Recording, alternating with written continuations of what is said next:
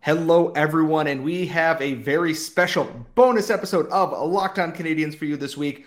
Laura and I are joined by another WHL prospect, the Victoria Royals defenseman, Wyatt Wilson. We're going to talk about his path to draft eligibility and everything else coming up in today's show. You're Locked On Canadiens, your daily podcast on the Montreal Canadiens. Part of the Locked On Podcast Network, your team every day.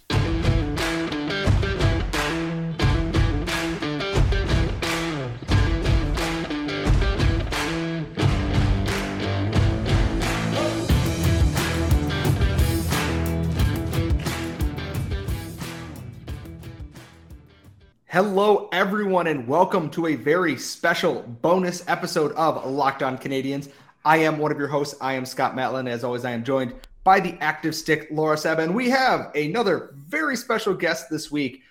Joining us tonight for recording is Wyatt Wilson of the Victoria Royals of the Western Hockey League. And Wyatt, thank you so much for making the time for us. We know hockey's a busy year-round kind of thing, and we really appreciate you making the time to sit down and chat with us. Yeah, thanks for having me on, guys. I appreciate it. I guess the biggest thing, and we're just going to knock this off. We want to have some fun. We have some other fun questions, for the second half of the show here. But for those who don't know, who is Wyatt Wilson? How would you describe yourself as a hockey player? And tell us a little bit about your path from, playing, or how you got into hockey and, made your way into the WHL this season. Yeah, so I'll talk about what kind of hockey player I am first, but I kind of look at myself as a two-way, big physical defenseman.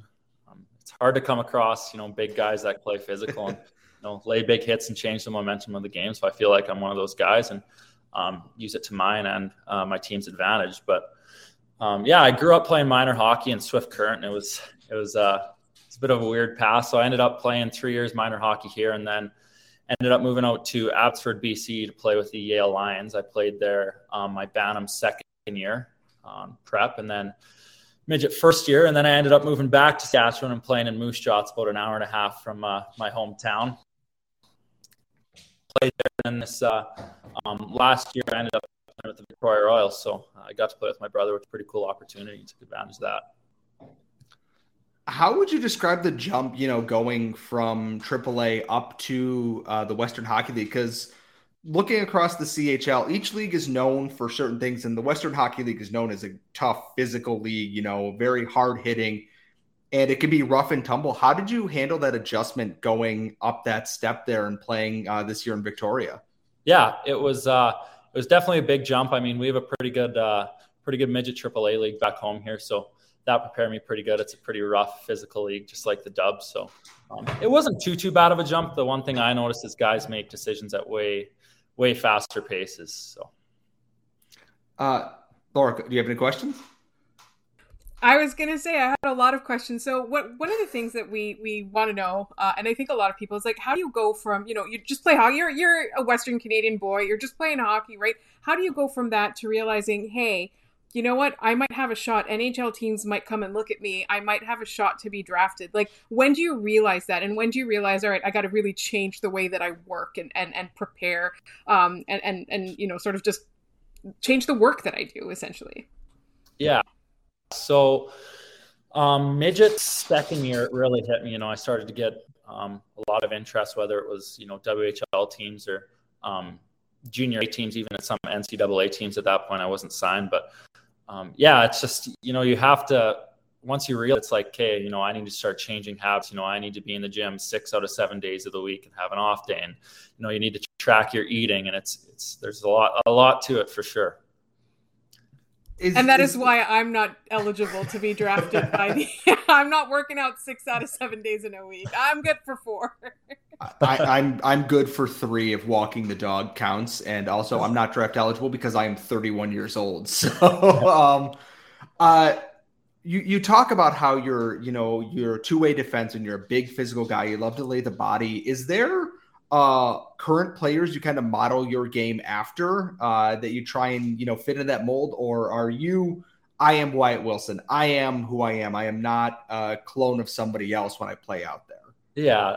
Not that I'm a clone of someone else, but There's 3 players I kind of model my game after. Seth Jones, he's super big frame. He makes a really good first pass and defends pretty well. And then Victor Hedman, another guy, he skates really, really well. His first few strides are super good. That's something I've been working on, is my skating a ton. I feel like that's improved a lot. And then the last guy is Mark Giordano. Not just what he does on the ice, but I mean off the ice. He's always at charity events or out in the community, helping out and giving back. And I feel like that's a huge part of the game nowadays. And anyone who listens to this podcast knows that Victor Hedman is my favorite defenseman right now, currently playing in the league.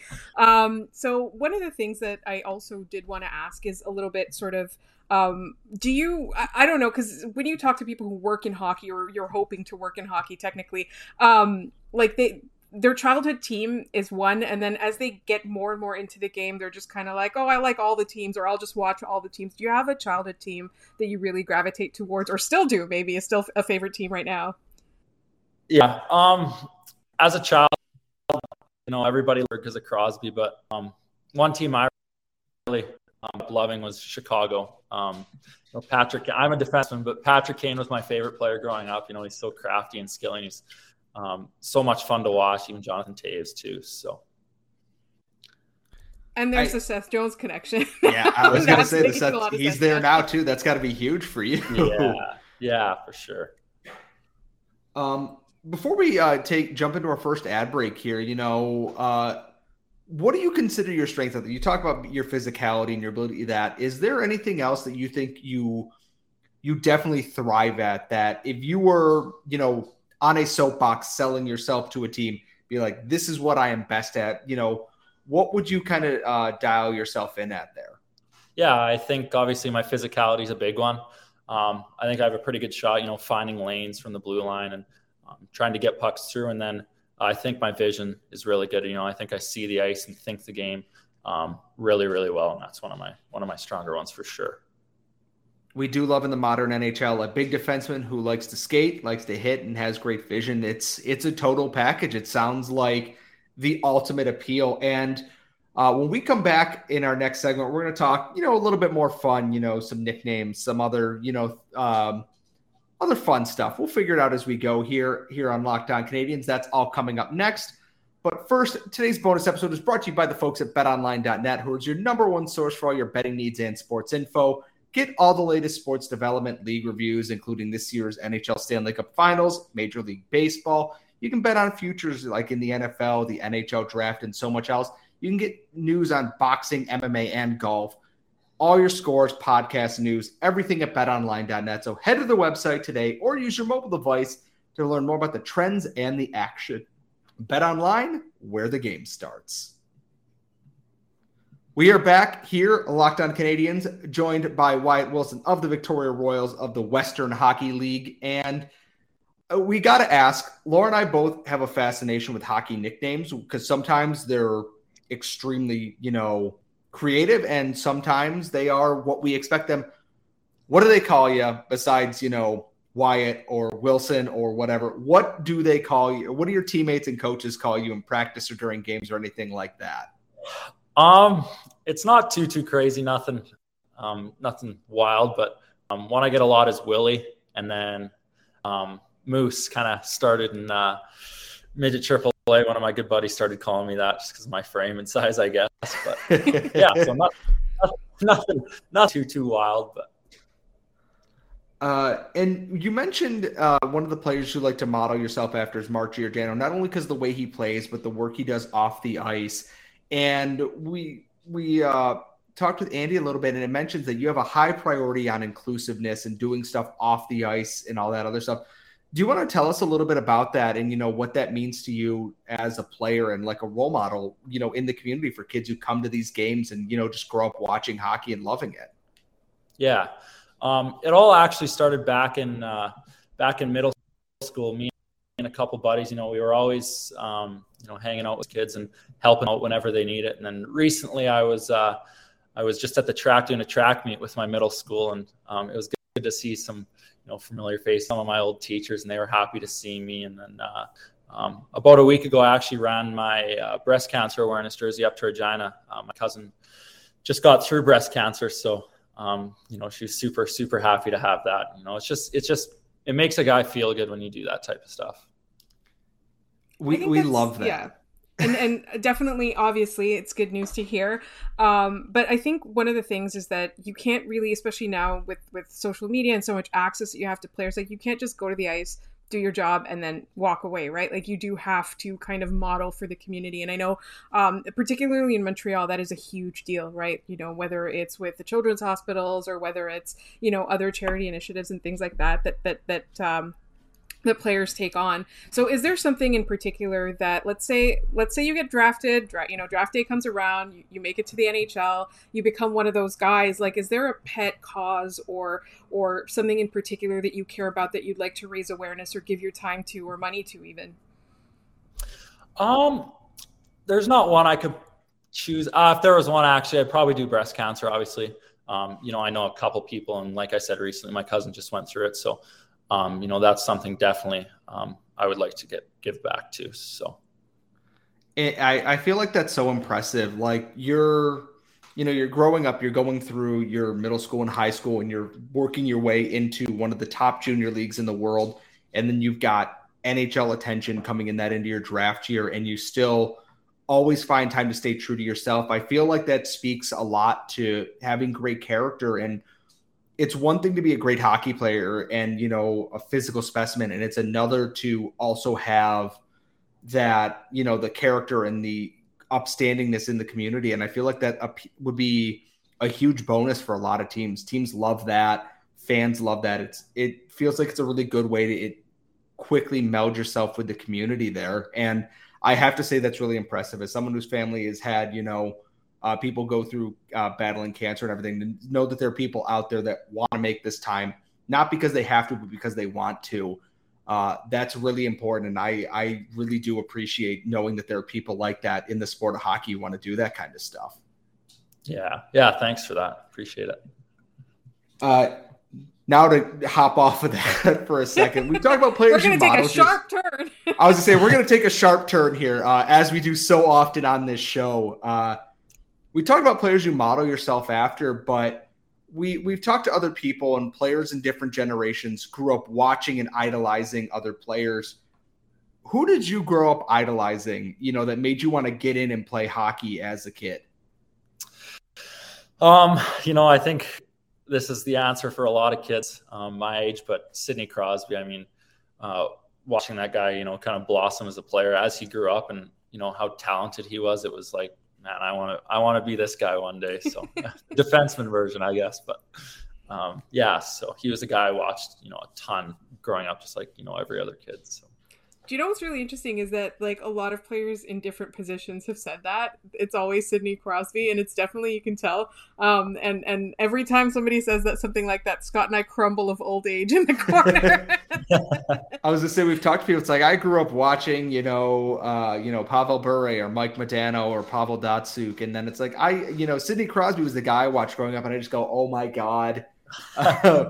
I was at the Combine a couple years ago, and it was the year the Canadians drafted Jesperi Kotkaniemi. He's like, yeah, I grew up watching Yoel Armia and, wanting to be like him. And I went, oh my God, these are children that we're talking to. And it's like, I get it, it's a different draft year and that the, later birthdays, but it hits you in that moment that you listen back afterwards and you go, oh, wow, in different generations, but Crosby transcends that. I feel like you could say that for anyone, including, your draft class too. Yeah. I think, so a couple of things that I wanted to ask is that one thing that I've noticed about a lot of hockey players who end up, sort of making the show is that when they were kids, they played other sports as well. It wasn't just hockey. Are there any other sports that you play or you enjoy watching as well?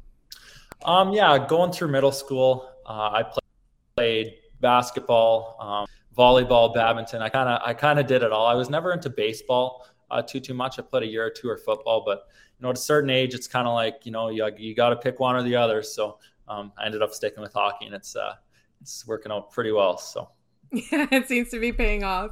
Scott, you were about to say something. I was gonna say, hockey players are a superstitious bunch, and What are your routines or your superstitions on game day? Do you have any at all? I know we've talked to a goalie who, same suit, no socks, this, that. Other goalies are completely different than that. Do you have your own superstitions, or you just kind of, you just kind of go with the flow and whatever happens, regardless of what tie you wear or what, pair of underwear you wear to the game or something like that? And is it as important to defensemen as goalies? That's what I'm always curious about, because like goalies kind of get a reputation for being weird, but I feel like in sports in general, every position, every sport, there's definitely a bit of rigidity on that front. Yeah. There's a couple things I do. I mean, I try to stick to the same suit as much as I can, but if things aren't working out, obviously, I like to change it up and try something different. But one thing I do is I get to the rink pretty early. I'm usually the first guy there. It's about 3.5 hours before the game. Just kind of think about the game. I like to be loose before the games. I'm not a guy that I'm dialed in when the time comes, but I like to kind of joke around and and then I like to sit on the bench about 25 minutes before the game starts and just kind of visualizing what I'm going to do out there and things I need to do to be the best I can. I just thought of something as we're going through this. The WHL is known for the teddy bear toss game. Have you gotten to play? Was there a teddy bear toss in Victoria this year? Yeah, there was actually. I happened to be injured. I went through a pretty bad facial fracture. I broke my orbital bone and then shattered my cheek in like 8 places. So I was out for that one, but I was up in the stands. I actually threw a couple teddy bears down, I think. So kind of on the run teddy bear toss. I've never gotten to experience it, and I truly want to. Like, what's it like watching just a hail of teddy bears fly out of the rafters in that? Like, it feels like it's got to be a ton of fun to watch happen. It's unbelievable. It is crazy. I mean, it was a really good game too against, I think it was Tri-Cities, but it's wild. And then, you get pictures after with all the teddy bears, and it's a pretty cool experience. Hopefully next year I'm on the ice for it, but that's super fun. Yeah. I guess one last question. I know that the draft is around the corner here, and everyone wants to make the NHL. Is there somewhere that before your hockey career is done, when you hang up your skates for the last time, is there one place for sure that you want to see yourself suit up for at least, even if it's just one game? No, I don't think so. I mean, I'd be pretty grateful to go to any team. All I ask for is just, an opportunity to prove myself. And I think that's what, a lot of kids ask for. I mean, you can't ask for much when it's the NHL. I mean, I'm happy on any team. So. Well, good luck. Oh, one final thing is, how are you planning to prepare for, let's say, July 8th? I keep getting this date wrong. It's thrown me off that it's not a Friday, Saturday. It's a Thursday, Friday. So, are you going to be the person that completely ignores everything? Are you going to be sitting on the computer refreshing? Are you going to be just trying to, block it out? What's going to be your routine for that day?